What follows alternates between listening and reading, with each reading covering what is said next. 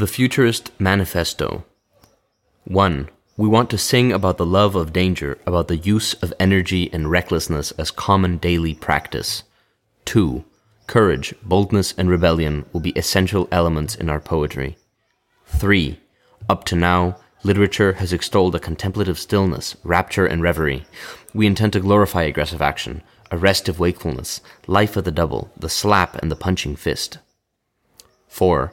We believe that this wonderful world has been further enriched by a new beauty, the beauty of speed. A racing car, its bonnet decked with exhaust pipes like serpents with galvanic breath, a roaring motor car, which seems to race on like machine gun fire, is more beautiful than the winged victory of Samothrace. 5. We wish to sing the praises of the man behind the steering wheel, whose sleek shaft traverses the earth, which itself is hurtling at breakneck speed along the racetrack of its orbit. 6. The poet will have to do all in his power, passionately, flamboyantly, and with generosity of spirit, to increase the delirious fervor of the primordial elements. 7. There is no longer any beauty except in struggle. Any work of art that lacks a sense of aggression can never be a masterpiece. Poetry must be thought of as violent assault upon the forces of the unknown, with the intention of making them prostrate themselves at the feet of mankind. 8. We stand upon the furthest promontory of the ages. Why should we be looking back over our shoulders if what we desire is to smash down the mysterious doors of the impossible? Time and space died yesterday. We are already living in the realms of the absolute, for we have already created infinite, omnipresent speed. 9. We wish to glorify war, the soul cleanser of the world, militarism, patriotism, the destructive act of the libertarian, beautiful ideas worth dying for, and scorn for women. 10. We wish to destroy museums, libraries, academies of any sort, and fight against moralism, feminism, and every kind of materialistic, self-serving cowardice. 11.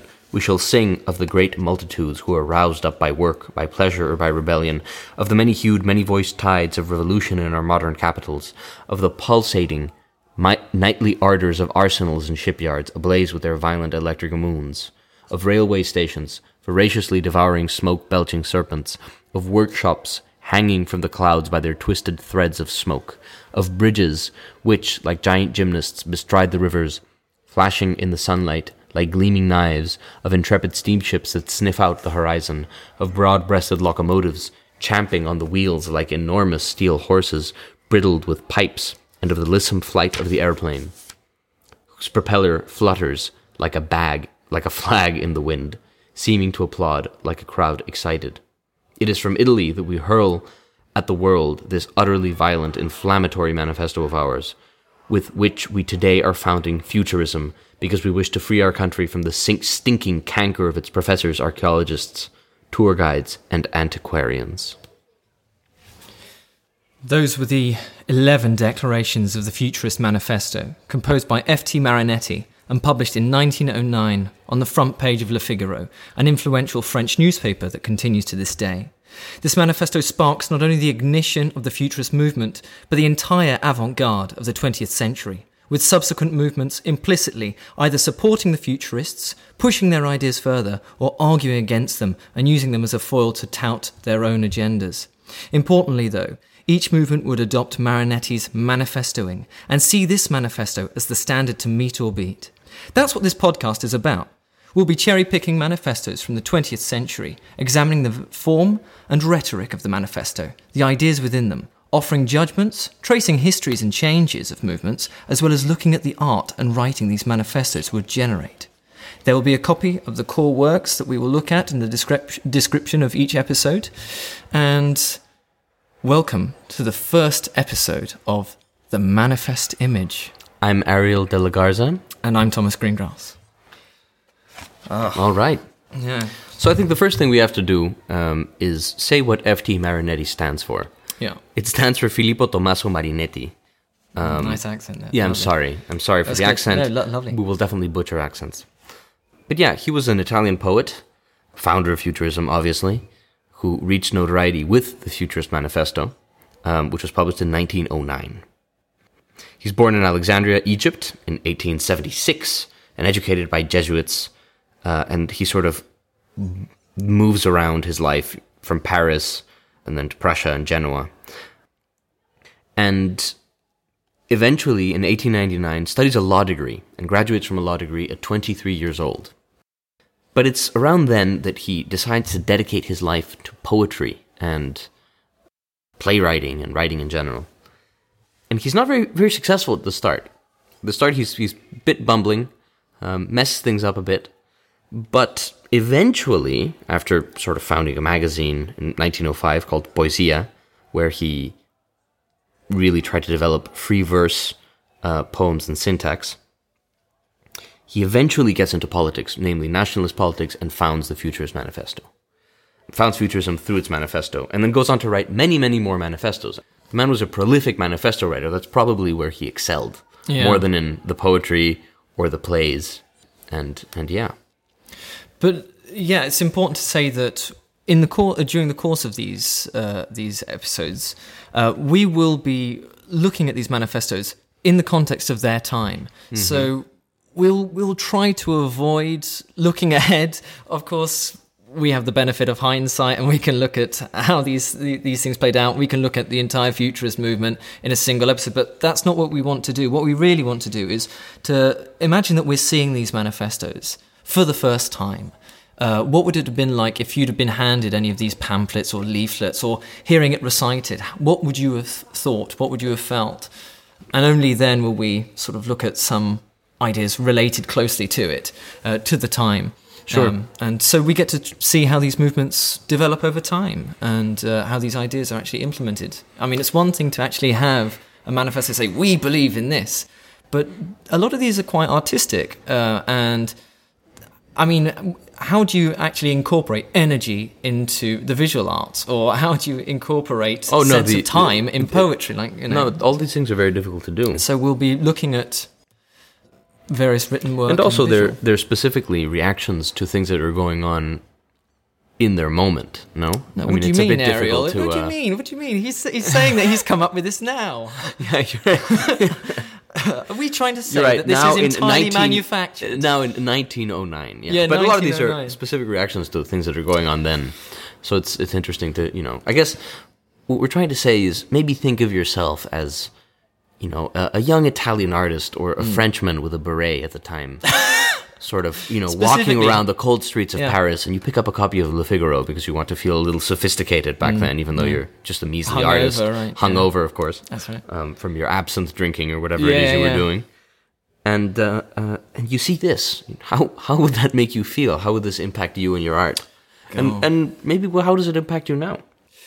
Yeah, so should we briefly cover the general outline of the manifesto? Like, what's its structure? Because it doesn't immediately begin with those 11 declarations. No, it doesn't. These are the big declarations, presumably, the big declarations of belief. But the manifesto starts, in fact, with a bit of a story of how these ideas came to Marinetti.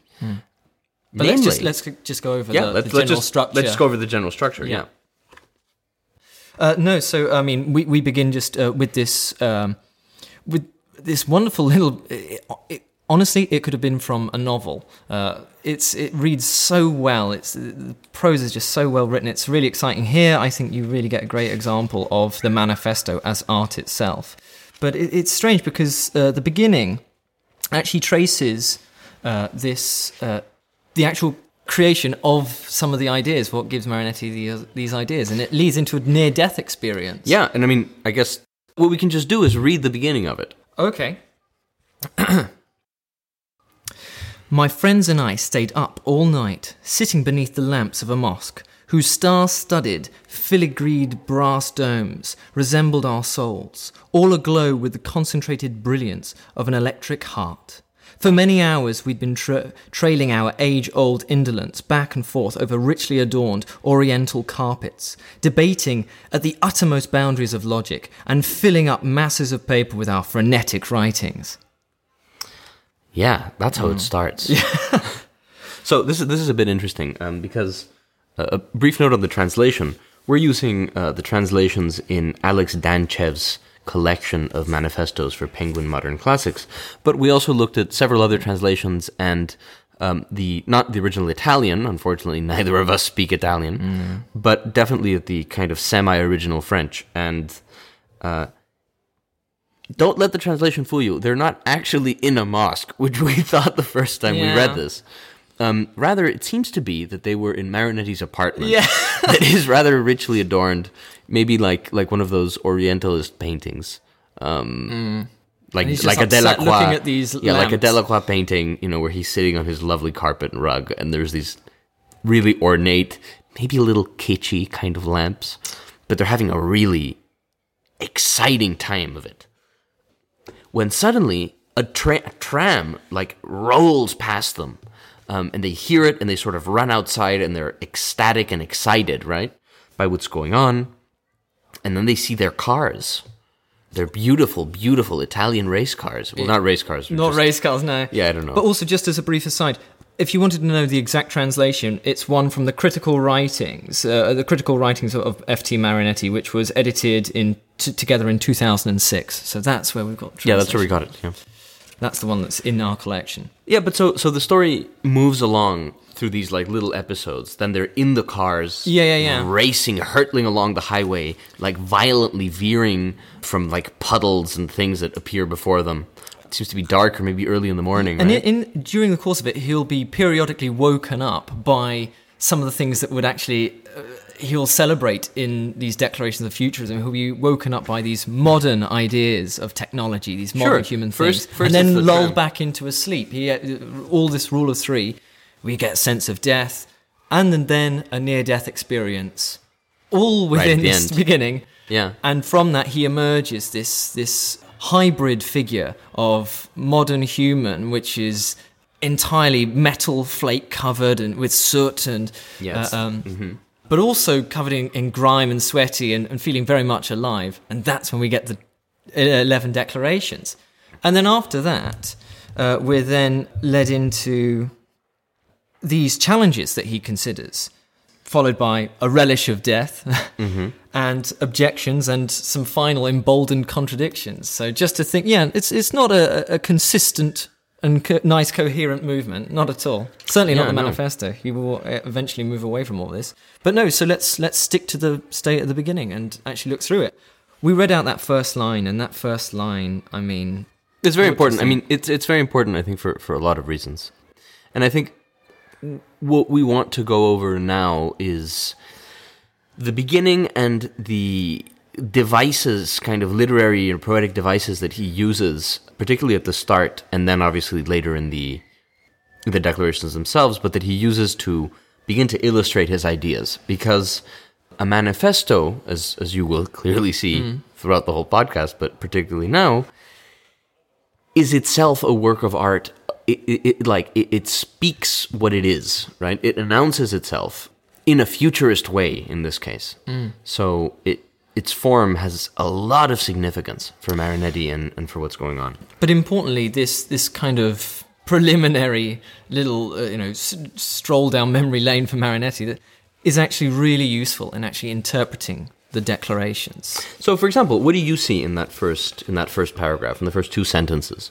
So, I mean, the first sentence, I think, sums it up really well with that combination of an electric heart, that ending of an electric heart.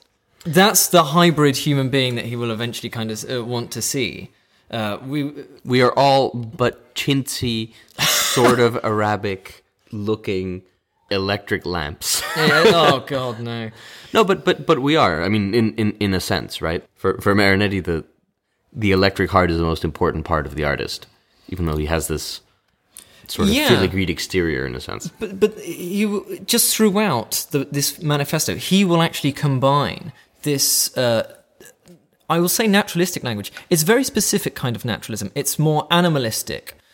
It's this organic language. So more than naturalism in the sort of science sense. He's more union with nature, right? Exactly. He's not interested in measuring things like in Cartesian or Bacon's kind of mechanistic philosophy. It's not that kind of thing at all.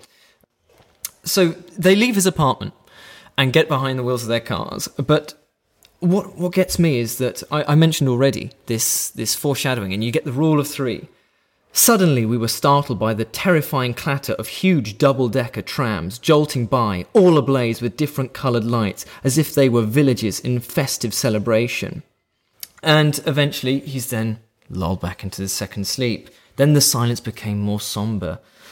Yet even while we were listening to the tedious mumbled prayers of an ancient canal and the creaking bones of dilapidated palaces on their tiresome stretches of soggy lawn, we caught the sudden roar of ravening motor cars right there beneath our windows. So again, he's woken up a second time, he's lulled into the sleep. Then again, he's up by the motor cars and he says, "Come on, let's go." And they get behind the wheels of these cars, and he leaves. They drive like complete maniacs through the street. You know? A furious gust of madness tore us out of ourselves and hurled us along roads as deep and plunging as the beds of torrents. And he ends up chasing death. He chases death. This death here being described in is very as a kind of a dog and as a bear. Well, as a dog, as a bear, but death sort of appears at every twist and turn of the road. Where in a way he sees the danger of the speed in the car, which again, speed is like the essential tenet of futurism. Clearly. Speed, energy, is that excess energy. He's not. What I mean is that he's not.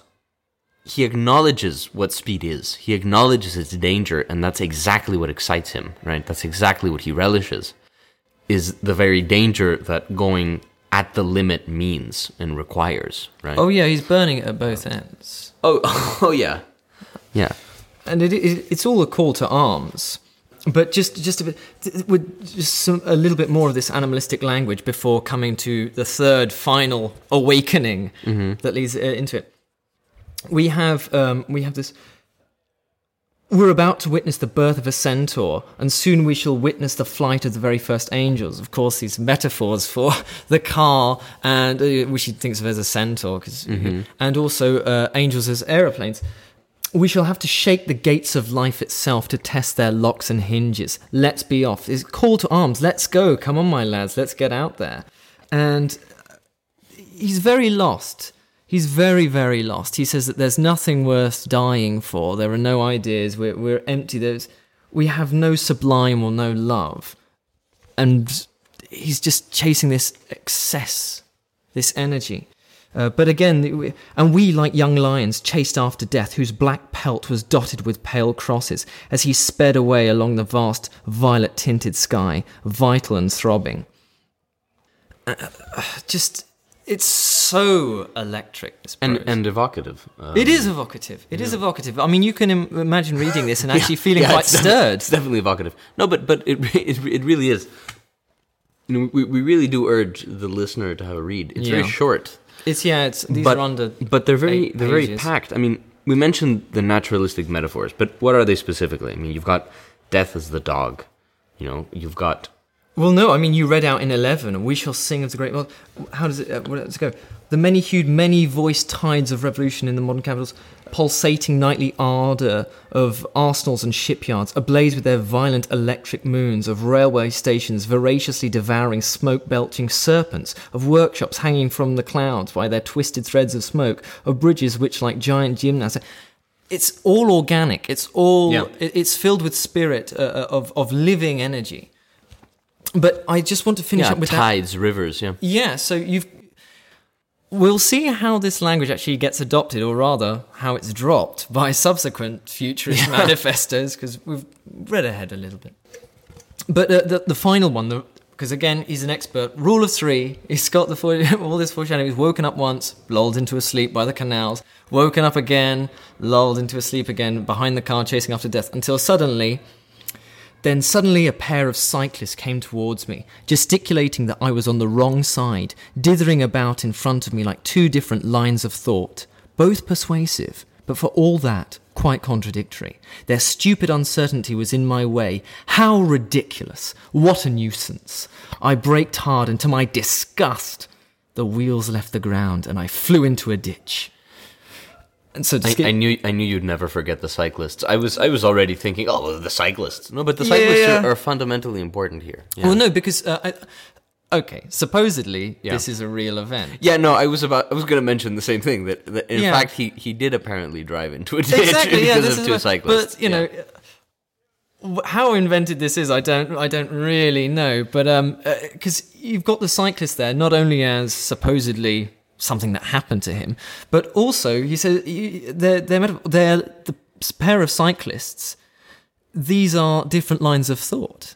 Well, and literally, these two ideas, he's not quite certain of futurism just yet, but it's all there bubbling beneath him. He's already being woken up by the trams and the cars and things like that. And now he's literally coming to a head with these cyclists being the example of the old artifice. These are the canals, these are the museums, these are the things that he hates and despises. And now he's literally coming into a head-on collision, him in his car and these two cyclists. What's interesting is that he says that they're persuasive. I mean, I disagree a bit. I think the cyclists don't represent that. You don't? Well, no, because, again, cyclists are quite new. And there are paintings. They're the wrong new. The wrong new? Why? They're the wrong new. Because you can cycle gently next to a canal. Yeah. But the way that they hate canals, so futurists despise canals. No, I think the cyclists don't represent that. There's, in fact, a painting called The Cyclist, I think, right? If I'm not entirely mistaken. Yeah, and it's a very futurist painting, and, it's fast and so on and so forth. I think the cyclists represent dithering. The fact that they're arguing is what matters here. That he's running into two people that are arguing, but for him, arguing is dithering, it's not action.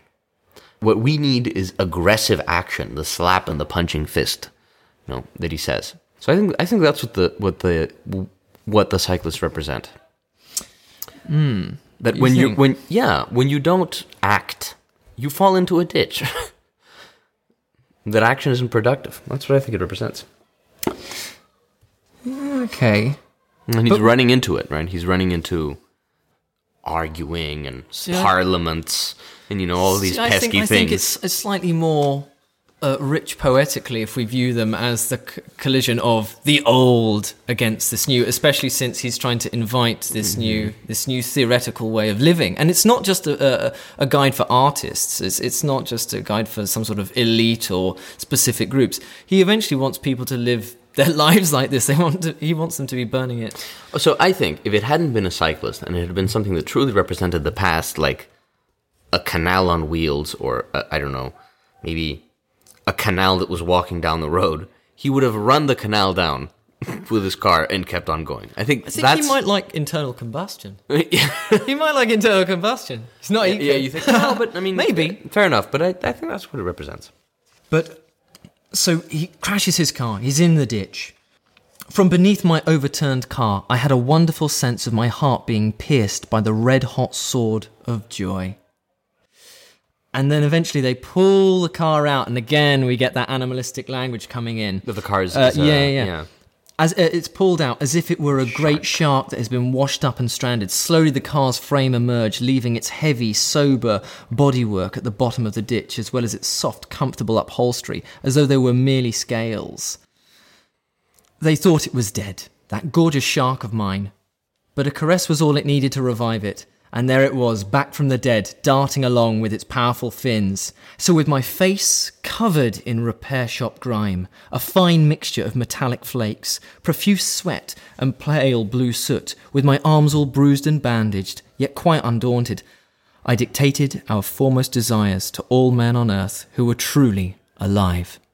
Oh. And then we lead into the 11. Yeah, it really is kind of rousing. Yeah, I know, but doesn't he emerge because he's covered in these metal flakes. He's from the repair. He's part machine. Yeah. Right? It's the electric heart, and but it gets me with that animalistic language, because the temptation is to just think that it's going to be about the artificial against the natural. He's going to hate the natural world. He doesn't. He even uses some of the natural world. It's as if he relies upon a kind of naturalistic fallacy in the readers to sort of rouse them. Like, oh yes, we love this lifeblood stuff. This the adrenaline and the passion here. It's the living spirit, not any kind of. And so it's very clear that he hates a certain kind of human work that he just believes is outdated. I mean, just any human work been done before, he hates. Yeah. Well, he eventually, because we see that relish of death, he pushes it all the way to its final conclusion, because he then... Entirely. Because you might think, well, hold on, surely eventually even these ideas will be outdated, and there's that relish of death later on. But should we look at some of the actual... Yeah, let's dive right in. Let's into the declarations once more. I think we can skip over 2 for the moment, just because it's a fairly throwaway one about poetry, and we can mention that later. But 1 and 3, I think, are important. What do you think? Certainly.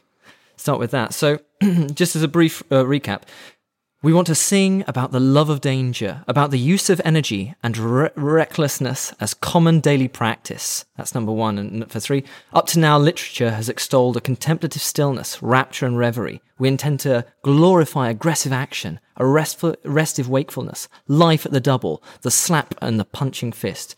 But no, I mean, just look at 1 first there, because I mean, the key words come in the last part, daily practice. Yeah. This is where it's not just a claim for some intelligentsia and elite. This is where it is, yes, this is about a different way of living. This is the romantic ideal, where they've got those experiments in living, where Coleridge and others originally wanted to move to America to set up a commune there, and Blake's doing his own thing, and all these others are questioning, how should you live? Do we need to obey the ordinary conventions? And Rimbaud is then later on with the symbolists and the aestheticians taking that on and saying, no, what is the point of my poetry in that? It's about changing the way that we live. Here we have it said explicitly. Even though these guys are supposed to be thinking of new things. But you talk about the romantics, and that's definitely that. I mean, they're definitely wanting to live out their art through their life, not only through the work that they create, even though the work they create is essential and the most important thing they do, and they do it constantly. You know? Yeah. It's sort of the beginning of like a performance art, you know? Like your entire life is part of this performance. Absolutely. And it's very much romantic.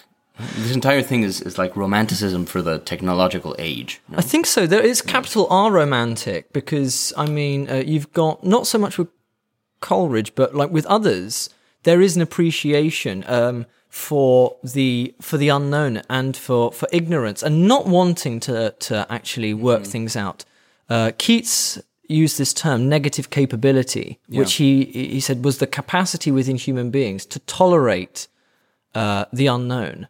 So it's actually being able to see things that we don't understand, that we don't know, and not reach after reason or logic to try and make sense of it. He thought that Shakespeare was the great figure for this, but that's how not only great poets should be, but also great individuals across the board. So, I think you see a similar thing later on with this, when we mention that in number 7, where we see that poetry must be thought of as a violent assault upon the forces of the unknown, with the intention of making them prostrate themselves at the feet of mankind. This is not the Enlightenment thinking of one day working everything out. This is not what Hilbert will eventually be wanting to do, to say that, yes, mathematics one day will prove all mathematical theorems and work them all out. Of course, Gödel blowing that out of the water. This is not that. This is them saying that, this is that Nietzschean, or kind of, also see that with Schopenhauer, of things bending to human will, that this is somehow the powerful thing. And yeah. The power of science in that. Yes. In doing that, no? And technology. I mean, I think the interesting thing about the romantic, although maybe we best move on and I can bring this in slowly, but... okay. Whilst the romantics, like the romantics do look back, right? Yes. Yeah, like they do. Quite intensely. I mean, in fact, they the glorify. past seems to have this Hellenism, like, inimitable draw that almost no other theme does. I mean, nature also has, both nature as a reflection of your inner states, but nature also has this esoteric power that other things, that only the past does. I guess, like, human past almost becomes nature in that way. Like, ruins become that type of similar space that mountains become, I guess. Just so I can crowbar in another. Keats invented another phrase here. This time to talk about William Wordsworth, who he thought sometimes saw a bit too much in nature, and he invented the phrase "in egotistical sublime." Yeah, where he thought you end up seeing too much of yourself within these things, totally and then true, reading it totally as no, that's in their nature, yes, and definitely not. Like, no, that is not in there. Yeah. Now, what do you call that now within psychology? It's got a phrase. Oh yeah, it's is it transference? anthropifying? Transference? Or do you mean when you assign human characteristics to say an animal? No, hurricane. No, I'm thinking like of that one. I'm thinking of when your psychiatrist or therapist that's ends up transference, to when you fall in love with your therapist. Is that no, when they start putting their own problems in you. Okay, yeah, that's transference. Yeah. The other thing is just falling in love with your therapist. Oh, that's good. I'm sorry. Has that happened to you, mate? I'm sorry. No, I've never. Look, I'm sure the rejection was therapeutic. It was. So, okay, 3. So yes, 3. So 3, I want to make a quick mention. The translation here, and we have looked at other translations of this, not Italian, as I'm sure we mentioned earlier, that we butcher Italian names. But we have looked at a few other translations, like the one in French from the one from Le Figaro. From Le Figaro, yeah. And we'd just like a brief difference. A restive wakefulness is rather. Can you read it out in the French? Go for the French. Come on. Oh my God, really? Come on. Yes, you have a lovely accent. La littérature ayant jusqu'ici magnifié l'immobilité pensive, l'extase et le sommeil, nous voulons exalter le mouvement agressif, l'insomnie fiévreuse, le pas gymnastique, le saut périlleux, la gifle et le coup de poing. So, key operative phrase would be l'insomnie fiévreuse. So it's feverish insomnia, not restive wakefulness. And what's the one about ecstasy? Yeah, so that's what literature has up until now magnified, right? Pensive immobility, ecstasy, and sleep. Oh, that's beautiful. That's a far better translation there. Sorry, the one that we've got here is actually, I think, by a relation of Marinetti's. This is the one from the critical writings. Now you're insulting Marinetti's granddaughter. Critical writings, copyright 2006, Lucia Marinetti and. But I mean, in any case, like, so if anything, what that'll transmit to you is it's even more florid and powerful in this original language than the translation you're reading, even though the translation is still quite sensuous and powerful. Those words are key there. The ecstasy. I mean, that is a phrase that's a word that's imbued with significance. I mean, ecstasy, you have that divine rapture kind of thing. I mean, you can think of the passions, the pleasure, the pain, the agonies, and what was it? The ecstasy feverish of Saint Teresa, right? Yeah, the ecstasy. So I'm thinking of that Baroque statue. But also, feverish insomnia is such a great phrase because it's restive wakefulness. Yeah, that's crap. Restive wakefulness. What that means? That means you're kind of awake but docile. That's you're tired at the end of the day. Yes, perhaps gently ready to go do some vigorous tennis. Yeah, I know. Whereas this feverish insomnia, it really does conjure the idea that someone is at the point you go to of the ends of the earth and you're bedraggled by your very practice. That's okay. And still, it's almost that suffering artist idea that's being conjured. Not almost. It definitely. My apologies, I haven't gone far enough. And so, yeah, I mean that's so futurist. But life. But the rest of it, we like life at the double, the slap, and the punching fist. Mm-hmm. I mean, we like the life at the double, burning the candle at both ends. The weird thing that they removed, which was a gymnastic pace, which is kind of a weird thing to have omitted entirely from the translation. Maybe what sort of gymnastic were they thinking about? I guess it is, less aggressive. I don't know. I guess bouncing. Why are you smirking? What sort of gymnastics are you thinking of, though? I'm thinking of high jump or something. Yeah, high jump. High jump. Certainly the high jump.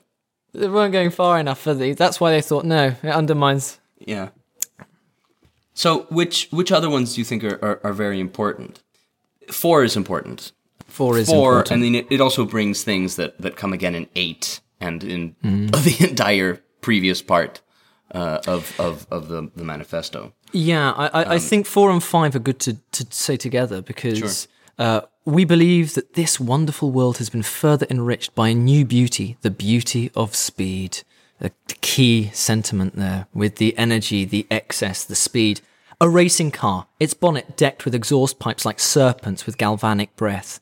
A roaring motor car which seems to race on like machine gun fire. It's more beautiful than the winged victory of Samothrace. Obviously the artistic work there in the latter. But we've also got there, again, that energetic language there of the animalistic energies related to serpents with galvanic breath, as well as that beauty of speed. Machines, no? But then that leads on to 5 with we wish to sing the praises of the man behind the steering wheel. So we're carrying on with this is very important. Yeah. Whose sleek shaft traverses the earth, with which itself is hurtling at breakneck speed along the racetrack of its orbit. And there we're bringing in the earth as a whole into the futurist scheme. Yeah, look at that. He's hoodwinking in these people. He's convinced them. But this is important, no? He's taking all of the natural metaphors that are, again, pretty much quintessentially romantic and tapping into that vital life force of nature and its excitingness, I guess. Its passions, its impulses, your reptile brain stuff, all of that. Yeah. But using it to talk about machines, which up until now, and for a good while later, are talked very derisively by artists and by philosophers and the academy, no? Yeah, I think there is a lot of pushback. There is a lot. I mean, well, obviously later you'll have Heidegger and so on. In its own way, but you kind really of because of the Romantics, I think. In its own way, because there was that. There were people who took Wordsworth and other such writers who were sort of, and you get German painters during the Romantic period who were depicting Caspar nature. Friedrich. Exactly, and things like that. People like that. Do you like Caspar Friedrich? Is a strong word. I don't know. I do. I can't not. But there's something about Caspar Friedrich that never fully convinced me. But anyway, that's good to know. There was a Norwegian painter as well, like that did landscapes. Can't find my words now. That, whilst technically perfect to a truly staggering extent, I hate. Well, not hate. That's like a very strong word, but it just feels so weird and kitsch to me. But is it the perfection of it or the subject matter that's being it's depicted? Like a beautiful, perfect thing, and then it's like some really happy, red-faced, yodeling people on a little boat in a fjord, and there's something about it that I'm like, oh, you bastard, you know? Oh, no. But again, it's technically sublime. Anyway. That's good. But so we've got the fast car there, and then also the person behind it. And so this is the person who embraces the modern world. It's interesting because here it's not specifically an artist, although he wanted to talk about poetry, as he said, with 2. He wants to, well, I think there's a kind of implicit alliance that he has to make, and I think one that probably in his political life he makes much more explicitly, but in his practical life, that if you're going to have an aesthetic based on speed and machines and so on, you need someone to build them, and you need someone to operate them, and you need to be plugged into that part of life. And I think that's one of the reasons for him wanting to make this movement, to make art be at the vanguard of things again. Again, vanguard, a militaristic term, or avant-garde. Yeah, right? yeah. But like, it's important for this type of movement that it wants to be futurist, that it wants to be on the bleeding edge, not just of art, but of society in general. You're going to need to bring other people in. And that's also probably, again, a reaction against sort of stuffy old academic aristocratic circles that he felt shut out of. So do you think that that's a practical need then that he's got there? He's realizing, I haven't got the means to actually... I don't know how to make an... I don't know how to... I mean, he clearly can't drive. We've established that earlier. No, yeah. One is that it's a means to an end for him. It's like, oh no, I need these other people in as well. But or is it actually that he thinks that people who embrace it as well, that actually that is an end it's an artistic... It's an artistic... I think it's an artistic means to an end, right? Like, it's not just part of his broader political project, although it might be, to glorify those that do this, but to be on the bleeding edge of society, he realizes you need to be on the edge of technological development if you want to be the fastest one, literally the fastest one. No? Yeah. And if you want to be depicting and representing the world through the very marked ways of speed, of machine, so on. So yeah, I think it's kind of an artistic necessity to really understand and be one and one with.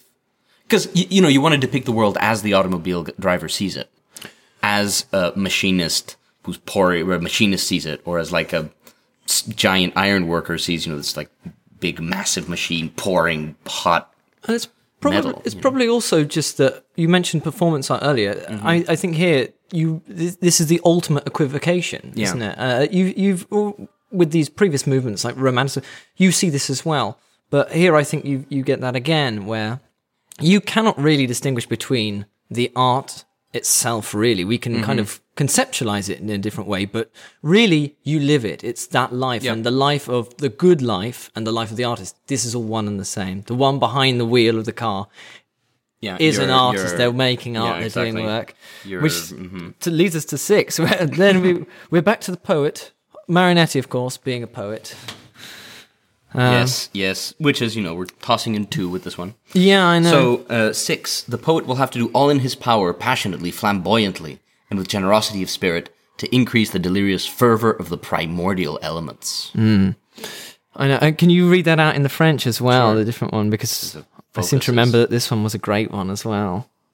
Yeah, so, il faut que le poète se dépense avec chaleur, éclat et prodigialité pour augmenter la ferveur enthousiaste des éléments primordiaux. I mean, that one's a much more faithful translation. Much more faithful.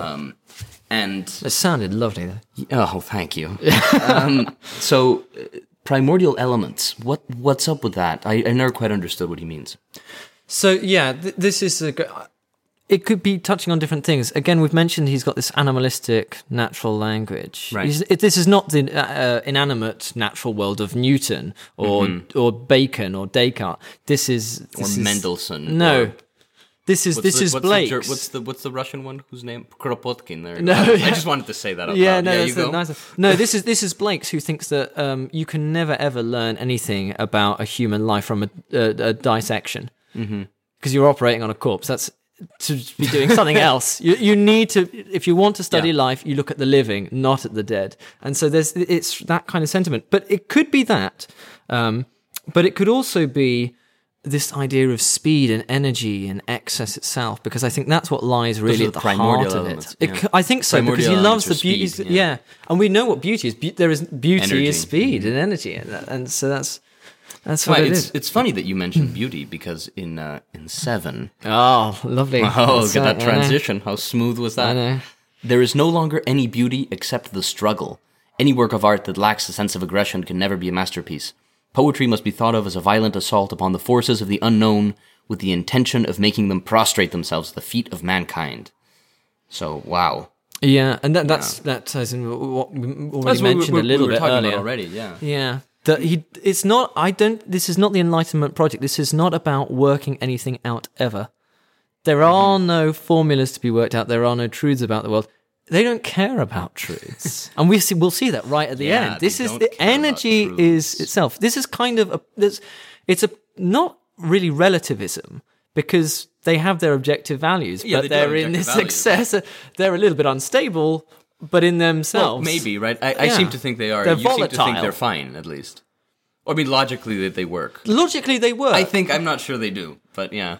I mean, he's later on credited as a philosopher, but how critically he thought about these things at the time. You're right. It's an unfair thing to be talking about, probably. He might have not been worried about the whole... In fact, we know by the end of it, he's not fully concerned with consistency itself, but... Did you mean because of the fascism, or...? No, at the end of the manifesto. Yeah, But he literally just kind of rejects all coherence and all reasoning. He says, we don't care. We don't want to hear it. But I think that's important here. But yeah, you get that, the struggle. The struggle, again, it's that energy. So I think, the struggle is a bit strong. There are the translations, except in struggle. Except in struggle. Because the struggle sounds like... the definitive as if there article. was one, But isn't there always, Ariel? Isn't there always a struggle? Yeah, I guess it is. But no, in struggle. Yes. It's in struggle, not the struggle. And... But yeah, we'll get poetry mentioned there again. Number 8. This is a weird one. This is but wait. So sorry. I do want to mention a bit more. Please. Any work of art that lacks a sense of aggression can never be a masterpiece. That's a big thing to say. That's a big thing to say.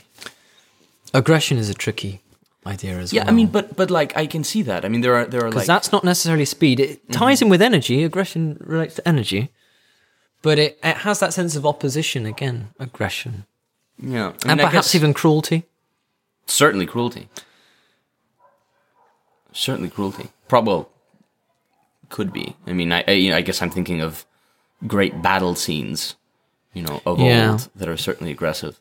But, he wouldn't think clearly he'd think like a Monet water lilies is crap, for him. In fact, it has a as a main character. Yeah, but it has as a main character the worst of all, Thomas. Yeah, I suppose he doesn't like the subject. The canal. Oh. The canal, yeah. Ooh. Or the pond, which I'm assuming will fare no better. I doubt. Maybe he won't hate ponds.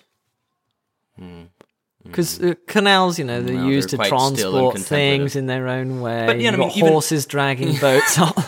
But so, they do use the Impressionist techniques.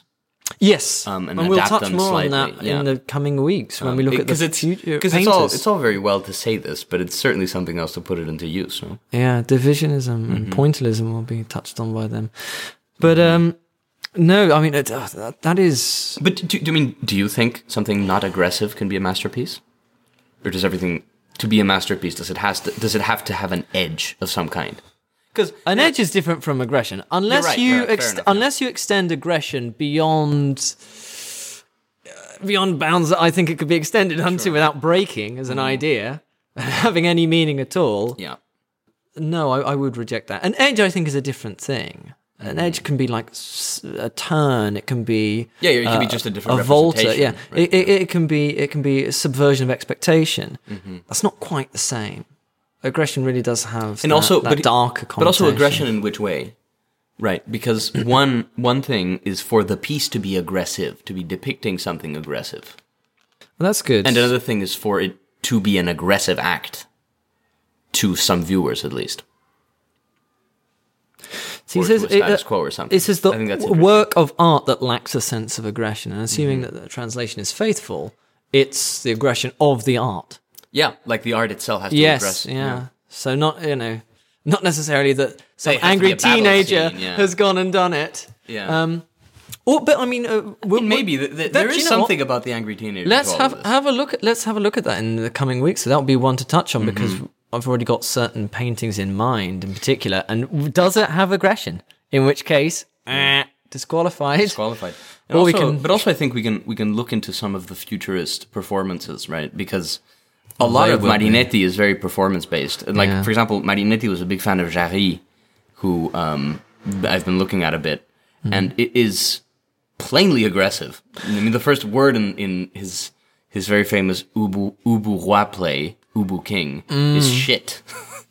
That's good. It's great. It's a great play. That's nice. But it's like it starts punching immediately. Oh. Yeah. Life at the Double, Ariel. We know the this. slap and so on and so forth. Yeah. Come on, we're meant to be reading this as young students at the time. Yes. We're hungover. We've just come out of an all-nighter at a cafe. We've run out into a tram and been woken out of our slumber, and suddenly this pamphlet on the front page of Le Figaro has been blown into our faces. Really, I was thinking you pry it out of an old lady's hands and push her into the road or something like that. No, we're not futurist yet. We're just delinquent students at the moment. Right, Only after that do we then have the confidence of some nonsense theory behind us. Yeah, exactly. We stand upon the furthest promontory of the ages. Why should we be looking back over our shoulders? If what we desire is to smash down the mysterious doors of the impossible. Time and space died yesterday. We are already living in the realms of the absolute, for we have already created infinite omnipresent speed. This one, I think that this one will have a huge impact on the avant-garde throughout the subsequent century, because you'll have these ideas of capital T time and capital S space and capital I impossible touched upon by the surrealists, the Dadaists. You'll have the erotic writers like Bataille, all fascinated with this idea of the unknowing, of the unknowledge, and trying to mess about with our relationship to the world around us, which affecting our time and space. But it's slightly mystical as well, I think. Highly. Yeah, and he likes a little bit of that. I mean, you have the reference to the angel and the centaur. Like, we forget those. We've got them now. It's kind of bringing in the mystical and the religious into our modern world, and actually saying, this is the answer. You were looking above. It's funny because he's like, on the one hand, the project is burn everything that's come before, flood the museums and so on. And yet he's using these really positively ancient, like artistic forms and I guess archetypes almost. Yeah. To imbue this very cold, inhospitable future with the same type of meaning that things had in the past. So I think there's a weird thing that he does there, right? But see, I think this is also what makes it genius, because anyone can just say, oh, I don't like anything that's old, or draw up some basic dichotomy between the natural and the artificial world. Mm-hmm. But he doesn't do that. His future is a very strange concoction of both, and relies heavily on both. Exactly, and it's got the primordial element. Yeah, exactly. So you use this naturalistic fallacy again. Sure. So. But what about the infinite omnipresent speed? What would he do if he saw a Bugatti Chiron or something? Oh, I mean, I think he... Not to date it. We all know what he would do, But no, so is that to be taken as the machine age? Yeah, probably. So I mean, the omnipresent speed.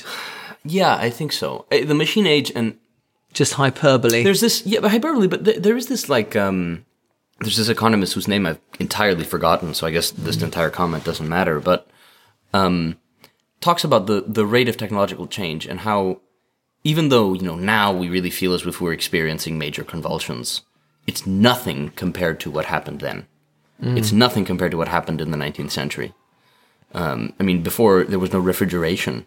There were no cars, there were none of these things. So, really, the scale of change that he had been in the tail end of living, and he was living at that moment, is staggering. Right? No idea. So there might be some of that as well. Yeah, no. So what about number 9 now? Mm-hmm. Well, we're just going through them one by one now, but we're getting to the great... the thing is, number 9 is really important. The number 11 is a real mouthful, but it's also quite important. The next 3 are really very important. We can kind of bulk them, I guess. 9 and 10 9 and together. 10 are important because you've got the one which is the present. This is what we're celebrating. Exactly. And then the other, what we want to condemn. Yep. Do you want to read it out? And then we celebrate condemning some things as well. It's a very futurist thing to do. So 9, we wish to glorify war, the sole cleanser of the world. Militarism, patriotism, the destructive act of the libertarian, beautiful ideas worth dying for, and scorn for women. Ooh, yeah, I know. We've got that's quite the list there. Glorify war. You know what? But wait. I'm gonna add the other stuff too, just in one go. Okay. We wish to destroy museums, libraries, academies of any sort, and fight against moralism, feminism, and every kind of materialistic, self-serving cowardice. Yeah, no. So maybe we can work out something that he's thinking. Why don't So I mean, look, there's a few things. One is how full of politics this just got. Yes. Like, bam, all of a sudden, from stuff that you can take to be aesthetic judgments, still about life and how you lead it, but in an aesthetic way, fundamentally, right? Yes. We've like plunged into this super political thing. I mean, the glorify war, you can kind of see how he's trying to get some of that from his core. I mean, we glorify aggressive action, so on and so forth. Like, beauty and aggression. Beauty and aggression, there's beauty only in struggle. And there's no greater struggle than war, is there? I know, but it does... So you think you can be a futurist without being a militarist? I think so. I think you could actually have some of those core tenets going on with the love of speed, of energy, of infusing the aesthetic into your everyday life, and having the everyday life infuse your art as well. But how are you going to burn down the museum without explosives? Well, there's one thing to burn them down, literally, and another one to figuratively. You don't have to go to the gallery. You could just go, I'm not going there. That's not enough, is it? Why is it not? I mean... You can just listen, you could set up a very successful leafleting campaign. Everyone boycott the galleries. You don't have to then And torch them. Some have, and then they've wound up, and then those leaflets have wound up in the gallery. And let me next tell to the you, other I stuff. wrote those leaflets. There were some pretty cutting remarks in those leaflets. I'll have you find. Yeah, very excessive there, I think. And I stayed up all night. I did write it in a kind of feverish insomnia. Yeah. Yeah, very futurist. And then I distributed them from the window of a car. Yeah, there you go. Why do I have to then go out killing? Because it's a soul cleanser of the world. That's when we got it. I think that's the thing. It's then spelled out. Why glorify war? He thinks of it as a cleanser. So you've got the hypothetical there. If you can disprove that it's the soul cleanser of the world, maybe we don't have to have war. So there you go. You've almost got. You can actually draw up a thing there. I don't know. I think war is the only. We want to cleanse the world. War is the soul cleanser of the world. Therefore, we wish to glorify war. There you go. A nice little syllogism. Why would a futurist not like militarism? No, What I in wouldn't futurism say is anti-militarist? Nothing is specifically anti-futurist, but I don't think that you automatically have something saying that yes, you must be for it automatically either. It's just left in the great unknown. It's the great open vacuum that people can then make additional assumptions. I guess nothing directly. I guess nothing directly implies it. But he's not very concerned with implications. I guess maybe the love of danger, because there is the love of danger. The slap and the punching fist. Yeah. The giant punching fist. That's looking like a propaganda poster. Yeah, but it's one thing to be a little bit handsy. It's another thing to go out conquering things or like just sending people off to their deaths. It's a different thing. No, I don't know. I think the violence, proper violence, is the real edge of the movement. It's going that far that makes them as exciting and dangerous as they are. Because if they stopped just short of it, like no. I mean, look, we're just speaking figuratively. We don't really want to, fill the museums with pigs or, I don't know, there's some other desacralization of the past. Then I think they wouldn't have the fervor they do. I'm willing to grant that it can be stirring because it's going to be playing to people's innate aggressiveness or irritation, and then let's go out to war. It's a great idea. Yeah, I mean, also patriotism. We can move through this a bit faster, but militarism, patriotism. Patriotism, the destructive act of the libertarian. Beautiful ideas worth dying for. That these are beautiful ideas worth dying for as well, right? And that's what they want. They want that level of like revolutionary ecstasy in your art that you make. Yeah, it's interesting. It's not beautiful ideas worth living for. No. It's again, then we're now touching on the idea of death, and I think that will also maybe touch on why war and militarism. Yeah. Because there is a kind of fetishism regarding death. Oh, and then the patriotism that's just in there, right? Yeah, why is that patriotism? We only get one sign of... Because, hold on.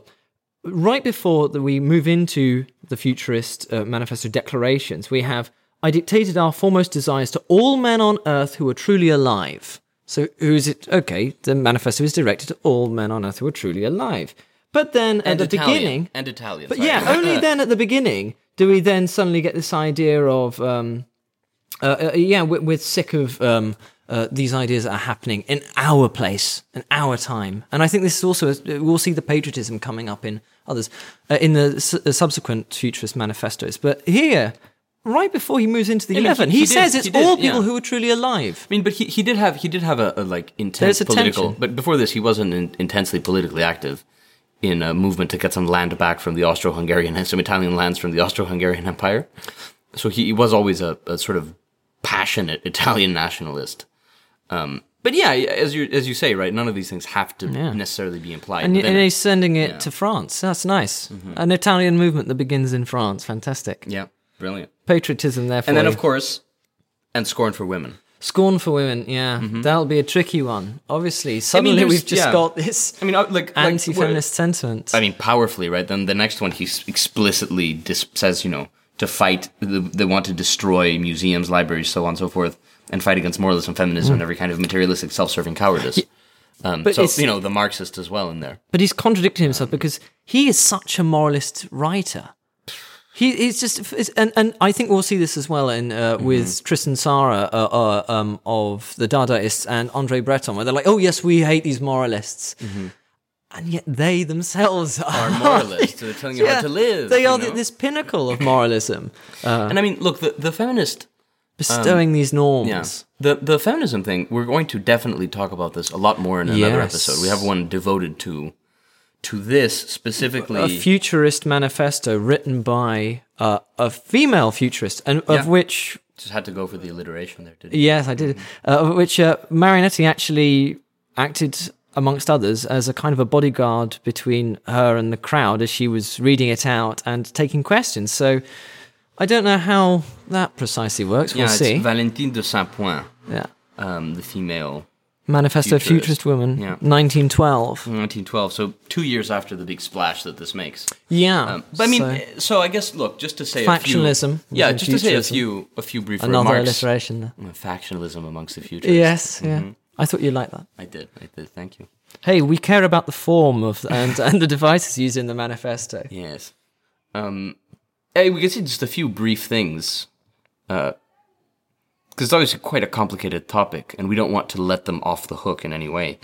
It makes a lot of sense to me that they would have the scorn for women in here. See, I just think this is Marinetti's own thing. This is like the bullshit, yeah. This is this. I can understand that he's also very passionate and excessive, and this is burning fire within the man. You've got militarism, you have violence, you have all of these things that are traditionally not associated with women and traditionally associated with like virile masculinity. And it'll be interesting to see to what degree the criticism is directed at, I don't know, like a form of what woman was, or I think probably more likely they just didn't like women at all. Yeah, no, I suspect it's that as well. Happened, yeah. But I like the idea also that there is something about the roles, because again, that touches on what kind of lives should we be living. He cares about celebrating the person behind the wheel, so embracing and making it part of your everyday life. Yeah, but I guess the traditional values of values. I mean, the traditional things we associate with female gender roles of like caring for others and softness, or all of these other, like this cluster of aesthetic and it's not the recklessness exactly as daily common practice. It's not getting completely blasted and then writing poetry until 5:30 in the morning, or you then drive into a ditch, or probably hit one of the cyclists. Yeah, let's be honest. That's probably what happened. Hold on. No beauty except in the struggle. I don't know if he ever had to get up in the middle of the night and tend to a child that's crying. Yeah, God, get out the bed. More importantly, stubbed his toe on the way there, on the sharp bit of the bed. And then when you get back, there's a real struggle. And then when you get back, you have to deal with Marinetti snoring, right? And being his disagreeable self all day. Then there's and then the materialistic, self-serving cowardice. Nice. Self-serving, but nice anti-Marxist nod there. I think there's also the self-serving. I'd like to mention just because I think that's also, you could retranslate that as life denying. I think that's the thing. Because it's a self-serving coward. It's keeping away, playing it safe, and that. No, this is the opposite of what we want to do. We want to move out and be adventurous. Trade union, yeah.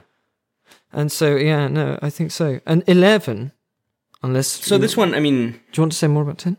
No, I think we've said plenty about 10. 11. And then, I mean, I think the thing I really want to talk about there later is feminism. Yeah. Yeah, but that's another episode.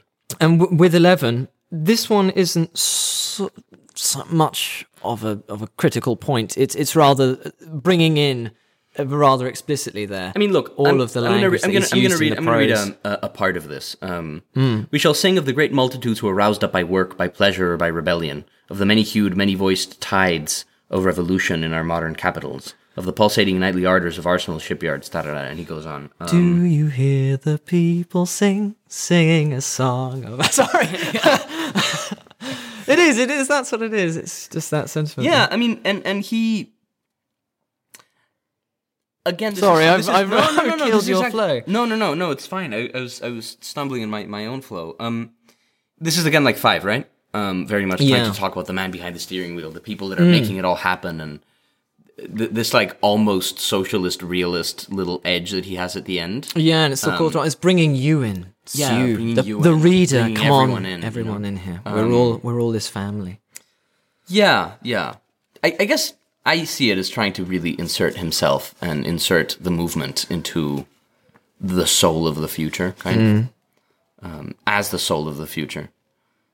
Yeah. And just, again, it's just filled with those nature and animalistic ideas. Or the bridges, like Jim. Yeah, it's violent it's quite electric moons, railway stations voraciously devouring smoke-belching serpents of workshops hanging from the clouds by their twisted threads. Again, this very... of this organic sinew, really. Mm-hmm. Actually, I think technically all sinew is organic, but never mind. I don't know what you were talking about. Well, I guess bridges might have inorganic sinew. Yeah. But I mean, I think those are the 11 declarations. Yes. These are the 11 declarations that they hurled from Italy into the whole world. This utterly violent, inflammatory manifesto of ours, with which we are today founding futurism, because we wish to free our country from the stinking canker of its professors, archaeologists, tour guides, and antiquarians. And for far too long, Italy has been a marketplace for junk dealers. Yeah, and then it goes on in this in this line for a while. But it's nice. That's a statement of intent. Right, there you go. The entire thing is a statement of intent. Yeah, I know, but that's the explicit. That's explicit one. intent. Yeah. What's interesting is after the 11 declaration, it doesn't end. He then carries on, and there are some bits there that I'm not so fussed about. I think more interesting are these two challenges that he gives, which are perennial. These are the challenges regarding art that you will still see now. People discussing in aesthetic seminars. Which are they? Well, funny you should ask. What on earth is there to be discovered in an old painting, other than the laboured contortions of the artist, trying to break down the inseparable barriers which prevent him from giving full expression to his artistic dream? There's the question. Mm-hmm. And then it goes on. Admiring an old painting is just like pouring our purest feelings into a funerary urn, instead of projecting them far and wide in violent outbursts of creation and of action. Yeah, so what's the value of old art?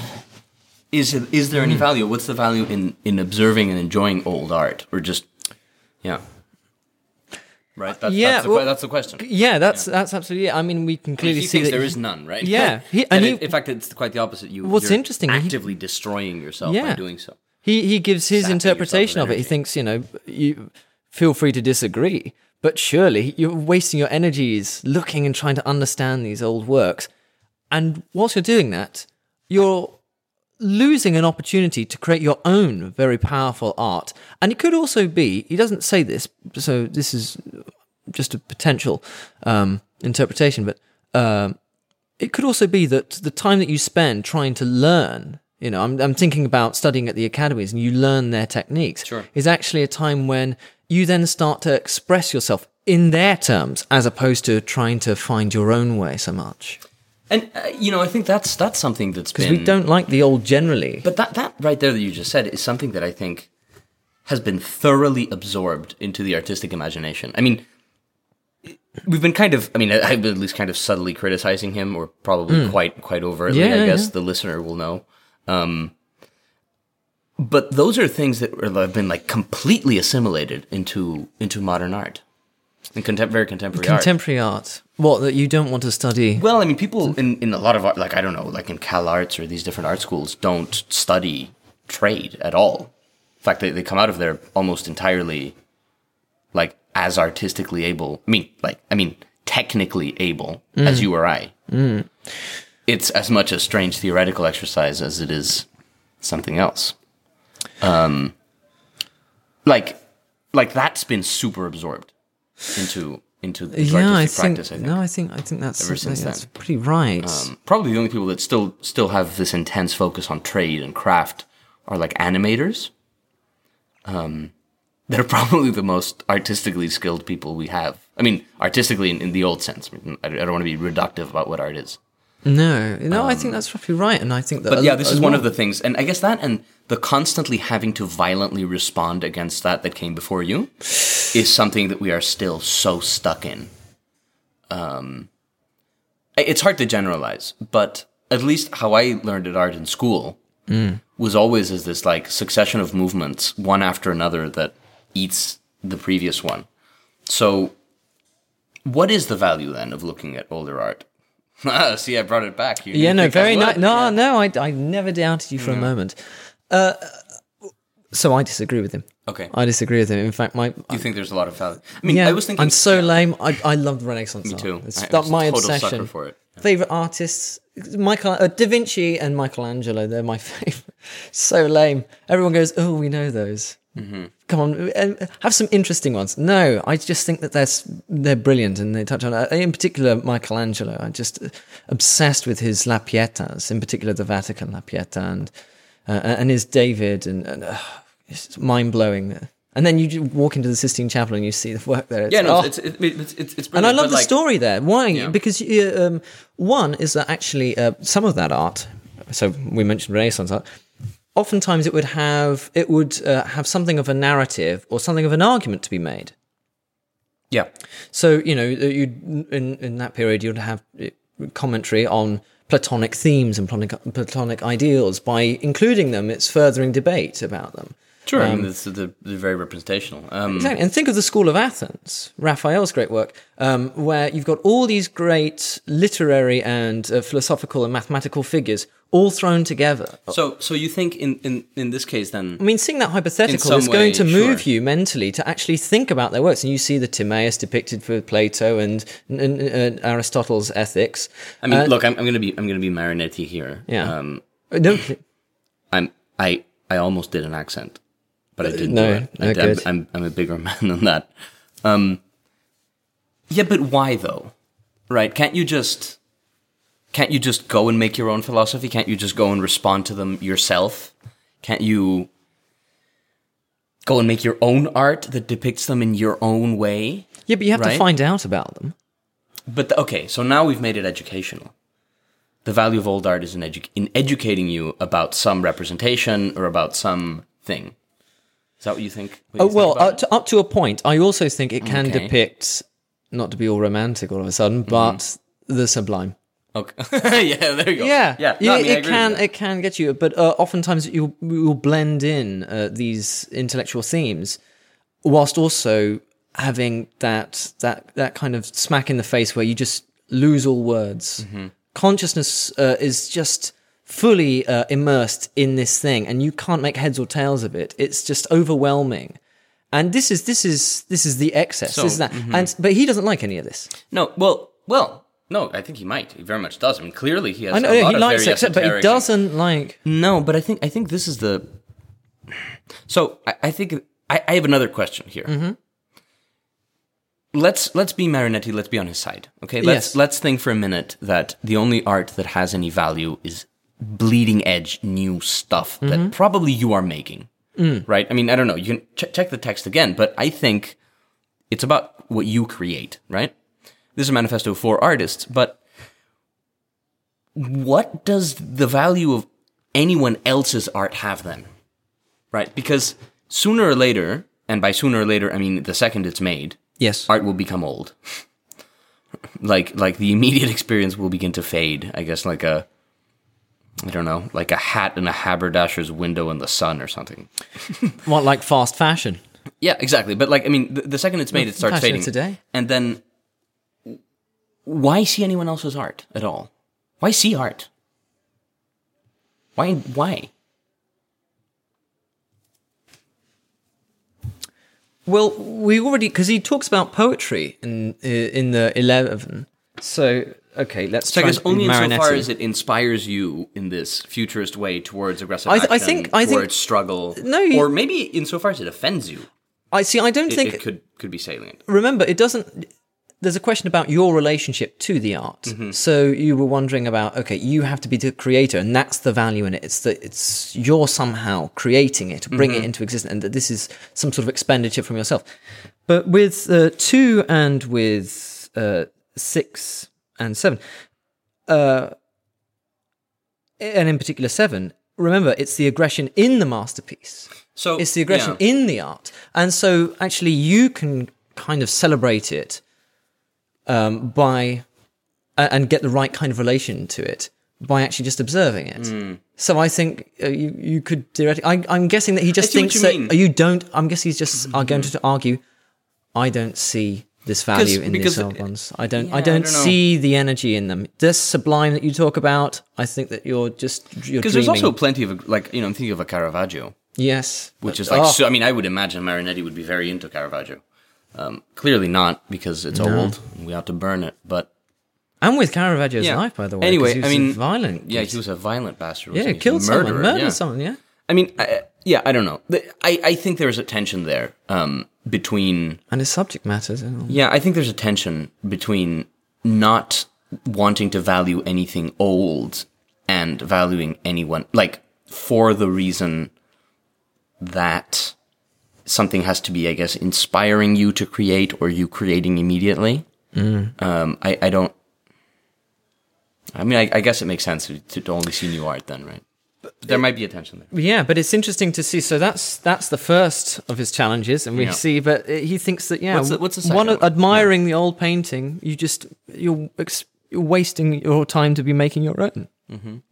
And 2, do you really want to waste all your best energies in this unending, futile veneration for the past, from which you emerge fatally exhausted, diminished, trampled down? Again, so continuing that idea of that somehow studying these old works, it just kills your creativity. It wastes your time. Your thoughts? Yeah. I mean, Well, actually, let me go on a little bit further. Make no mistake, I'm convinced that for an artist to go every day to museums and libraries and academies, the cemeteries of wasted effort, calvaries of crucified dreams, records of impulses cut short, is every bit as harmful as the prolonged overprotectiveness of parents for certain young people who get carried away by their talent and ambition. Wow. Yeah.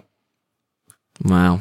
I mean, okay, look, so I'm going to jump ahead a bit, because the next part for him is he then thinks, now you might think that I mean everyone but me, right? Yeah. That when I get old, you should still hold me up nice and high. Just before you could do, let me just temper it with, the powerful young futurists don't want to have anything to do with it. The past. Yeah, no, I mean, they definitely don't want to have anything to do with the past. Yeah, and what happens when their time goes? Well, they will be murdered in some, like, shack, The oldest among us are 30, so we have at least 10 years in which to complete our task. When we reach 40, other, younger, and more courageous men will very likely toss us into the trash can. Yeah, exactly. Like useless and manuscripts. Eat us, yeah. And that's what we want. Yeah. There is that fetishism for death, and I mean, unbelievable. Well, death is, I mean, for this type of thing, death is essential, right? Because all that matters is the speed, rather than sort of the speed and the movement of the primordial urges. Not that any one person is doing it, rather that, like, I guess the big river of creation keeps going, and you need death for that. You need out with the old and in with the new. It could also be that they are actually something like objectivist theorists, that they actually don't. It's not about your well-being. Aren't you an objectivist theorist? No, not like that. Yeah. But no. Instead of relating it to themselves and it's my pleasure and my success, it could just be that energy and excess. Exactly. These are the values, and it doesn't matter whose it is. It's like a utilitarianism with happiness. Exactly. Benthamite utilitarianism. It's just the abstract psychological state that matters, not that it's attached to anyone in particular. Yeah. And in this case, when we're burnt out and we're starting to run low in terms of celebrating these excesses, toss us out. Yeah. Yeah. And we want that because we don't. It's not about our lives. It's about the dream. It's about the energy. Yeah. Yeah, it is. But it's such a powerful bit of prose later on. And you have to admire that. Yeah. Our decaying mind, already destined for the catacombs of libraries. I mean, it really is relishing it. But we won't be there. Eventually, they will want us from every. Yeah.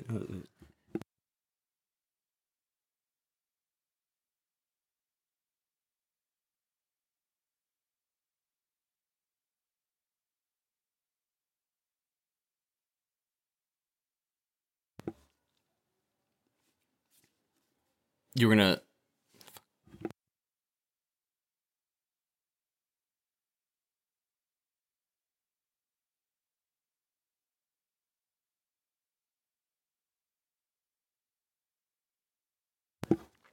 So no, I'll just skip ahead here. Yeah.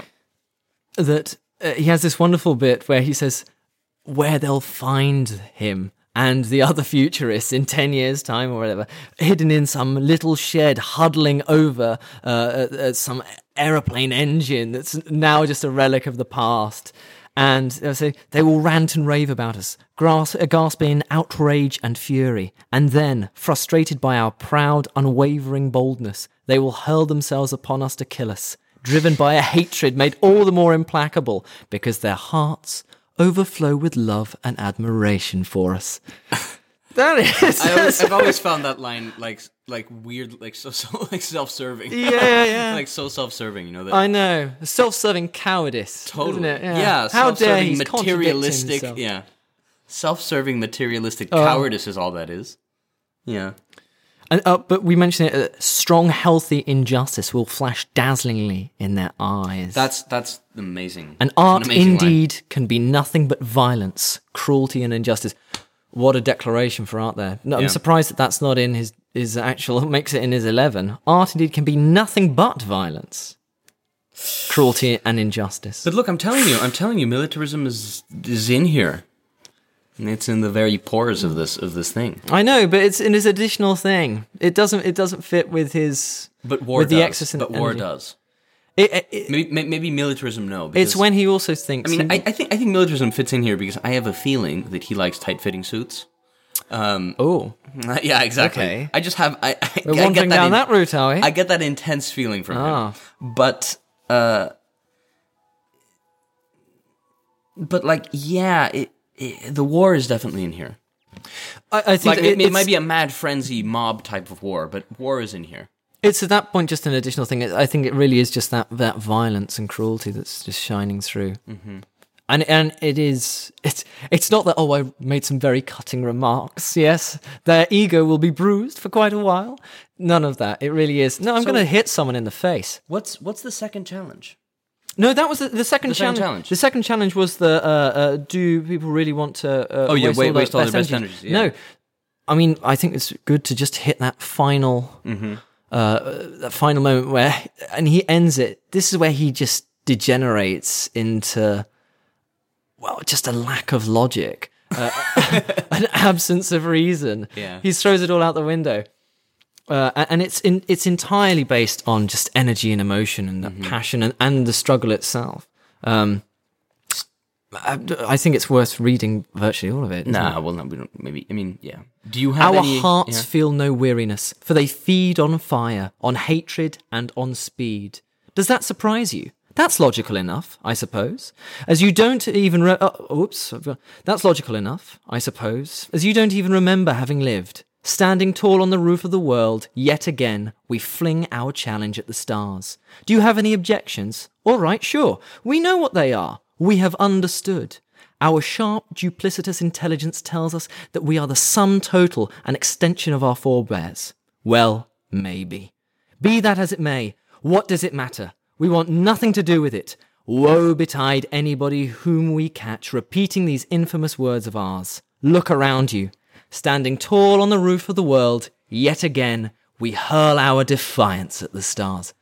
Mm-hmm. Oh, what an ending, eh? Yeah. What an ending. But, I mean, it's there. He's going, yeah. You love this stuff. I do. I really like that ending. ending. You're a total sucker for this stuff. Oh, I think it's so well written. I do really like that. I think I can see why it was so powerful in that. Mm-hmm. And his other stuff, no, I mean, flat. I think it's power. Yeah, a lot. Well, his previous plays. Was it his novel? I think Mafarka the Futurist. Yeah. Although no, that's not the one. There's another one that I think starts like Bobo Bumbo or something ridiculous like There's that. another one later on. That was it Zoom Toom Toom. No, Zoom Toom Toom is a sound poem.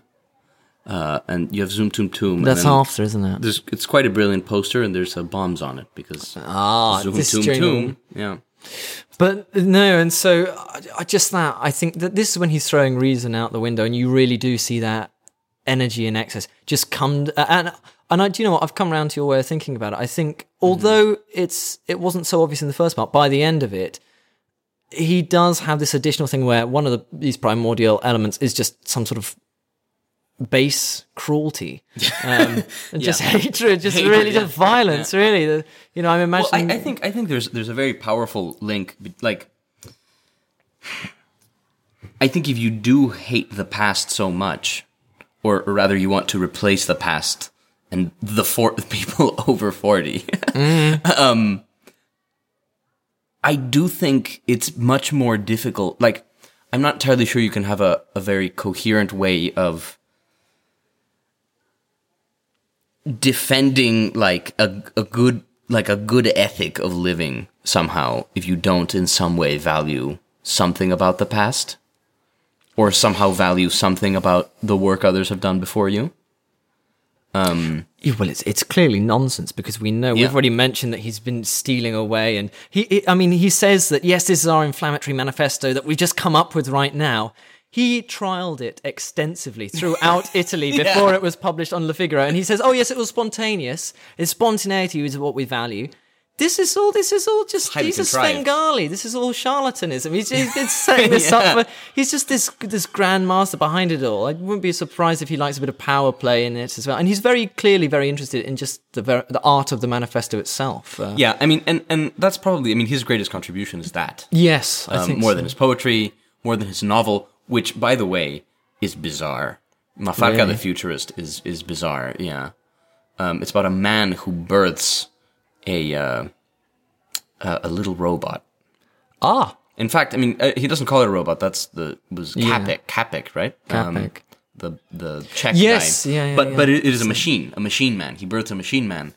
And we're going to get more into this properly in the episode about women, because it's he does it without, it's an immaculate conception, if you will, without women. So he entirely eliminates the need for them in his bizarre version covered of in society. metal flakes and oil, this new organic little hybrid.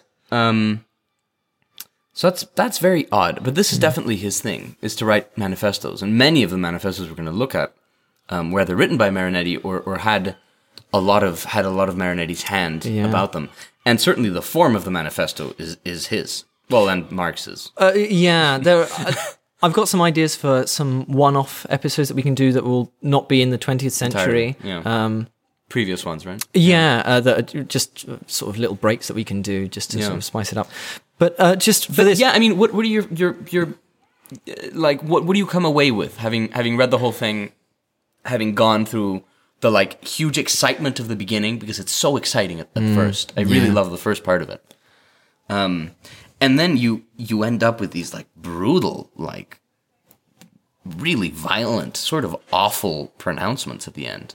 Yeah, so just before and I will answer that, I just want to very briefly say something about the form. We start off with the very creation of the manifesto, at the beginning of the manifesto, which then immediately leads us into the 11 declarations. So we get this wonderful prose story at the beginning. We're at the 11 declarations, a little bit of explicit theory. And then what are we led into? The objections that he's got there. So we get some of that critical aesthetic theory. Yeah. And then being led into that kind of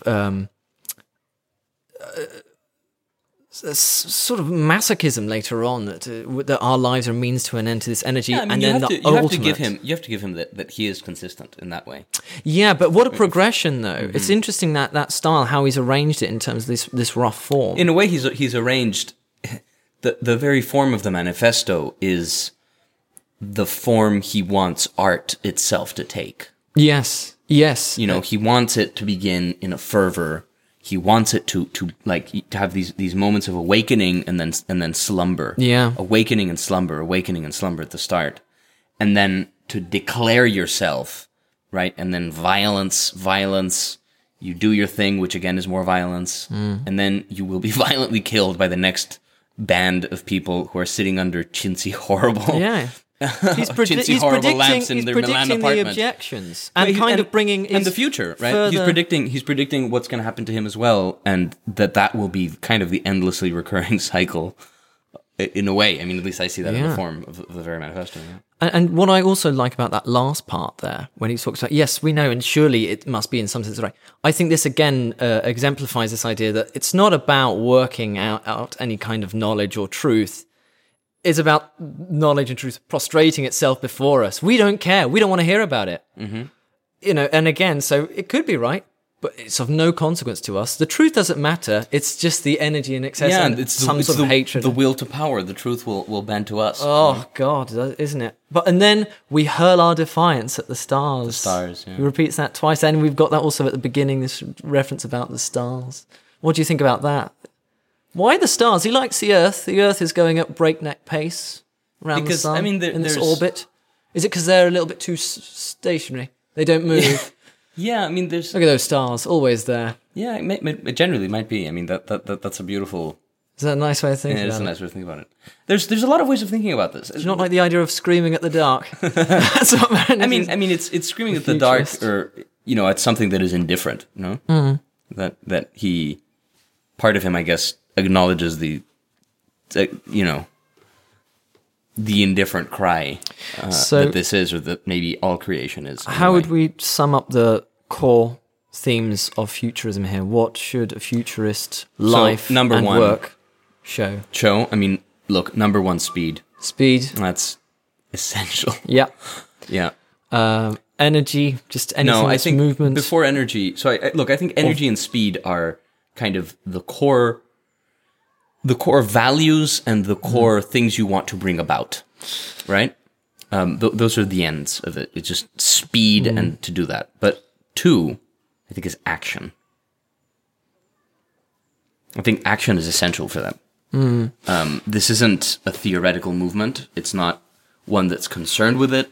It's not one that is going to sit around writing essays. But yes, it will. No. They will. How are these essays? They will write endless They're not essays, they're manifestos. I think this is important, right? A manifesto is the closest writing will ever get to action. Oh, okay. Yes, I think that's right. So it's not just a bare treatise. No. It's the closest that will get to action, and then everything will be action. Remember, you have the dithering cyclist at the beginning, right? That's what you don't want. You want to act. You want to hit them with your fiat. Theoretically. Yeah. Equally persuasive, but they're out of the way. But do you know what I also think? To make sense of Marinetti's other works, even other ideas there, I think we also have to include some sort of just simple violence that he just thinks. Violence. I was trying to say that seems added on. I think the only way to make sense of it is actually within his mind. This is another core. That's the thing. Violence is fundamental. Sort of violence is a primordial element here.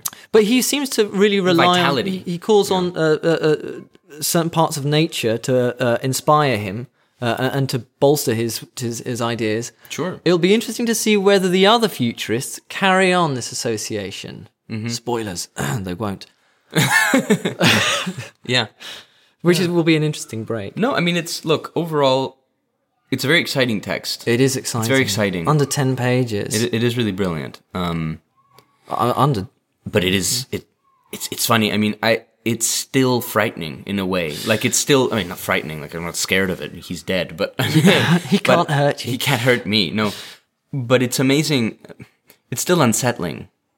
Even now, right? Like, it is. I think anyone can read this today and you still feel like, wow, okay, you understand why this made the splash it did, and it still feels transgressive. Right? Yeah, it does. It's still affronting a bit, even though, again, I think it has been so thoroughly accepted. So much of this, I guess maybe the meta form of the manifesto and the meta, are like the sort of meta theory of artistic development implicit in this manifesto has been thoroughly accepted by 20th century art movements and continues to this day. Yeah, but not just in the arts, but just in terms of everyday life. Yeah. I mean, Silicon Valley is everything, but it's so futurist. Well, I mean, this is why we started straight up futurists with the futurists for this century, because each of those subsequent movements would be either moving on from it or pushing against it in certain ways. But I just wanted to mention like something like punk. I mean, with its celebration of energy and excess. I mean, you had intellectual punks, but I mean, But hey, not all of funnily them. enough, And it was yeah. just you could just play on that, even if you weren't And hey, doing even- the even serious punk theory went- here. Even some punk went fascist, Yes, yeah. right? I mean, But that can happen. But with even these ideas. if you're just looking at that and you're not being especially critical, it can stir you. And if you read it just as straightforward, take it at punk. face This value, is so punk. it's already, you could already kind of start to embrace some sort of futurism. You don't necessarily have to pick it apart as we've been doing. It's already, the call to arms is there, and you could just go, yes, I am. And it has like an edge of skepticism to it as well. Like it's so utterly and you see this in the end, right? Where he's really saying like, so what? We don't care. Yeah. You know? That it's more a disavowal of in a way, it's more a disavowal of value than it is adopting one. And it's funnily enough, I don't think what we're doing here would kind of engage with futurism in the way that it wants. In a way, Probably I mean, not. No. like they do have this. Well, we should have burnt this according to them. Yeah, no, 10 we years should after. have burnt this and we should hurl my computer out the window. I That's what know. we should have done. Yeah, I'm so sorry for wasting all your time. but I mean, like, it will be interesting to see how other artists respond to it in other manifestos. Yes, exactly. Because it in like, you know, again, a skeptic can always, you know, they'll do one of three things, right? You get if you confront the skeptic with oh, well, this isn't consistent, or you know, this isn't right, and whatever, they can say, well, okay, look, I can either toss out my consistency, I can toss out the belief we said. Yeah, well, I can either toss out my consistency locally, or I can either toss out this belief or the other belief, right?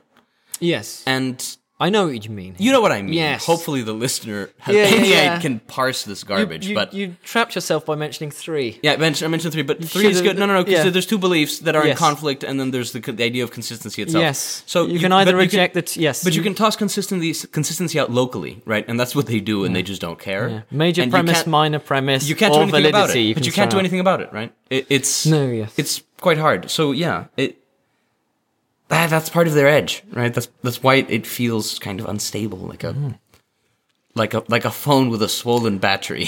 So it's one thing to see. Oh, and there's one more thing as well, just in terms of the form of the manifesto.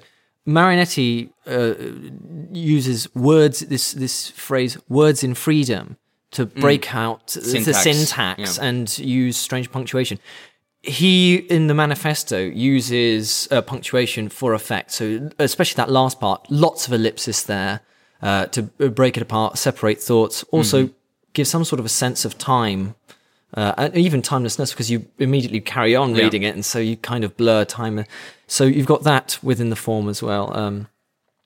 But it'll be interesting to see how these core ideas get played out in other mediums, such as paintings and sculptures, which we'll be seeing in coming weeks, because we'll be turning to, for the next 2 weeks, the Futurist painters. Yeah. Their first one, and then the Technical Manifesto, which happens not long so after. I guess we're going to look into action next. Right? How do these ideas get played out? Yeah, and I mean, you know, I think that sums it up. No. Thank you very much. Thank you very much for listening to the first episode of The Manifest Image. Yeah, and you know, check the show notes. There will be information there on sources. Yeah, you know, Thomas will put in a meme he likes. No, he won't. I won't. In any case, But thank you very much. So next week, Umberto Boccioni and others, Manifesto of the Futurist Painters, 1910.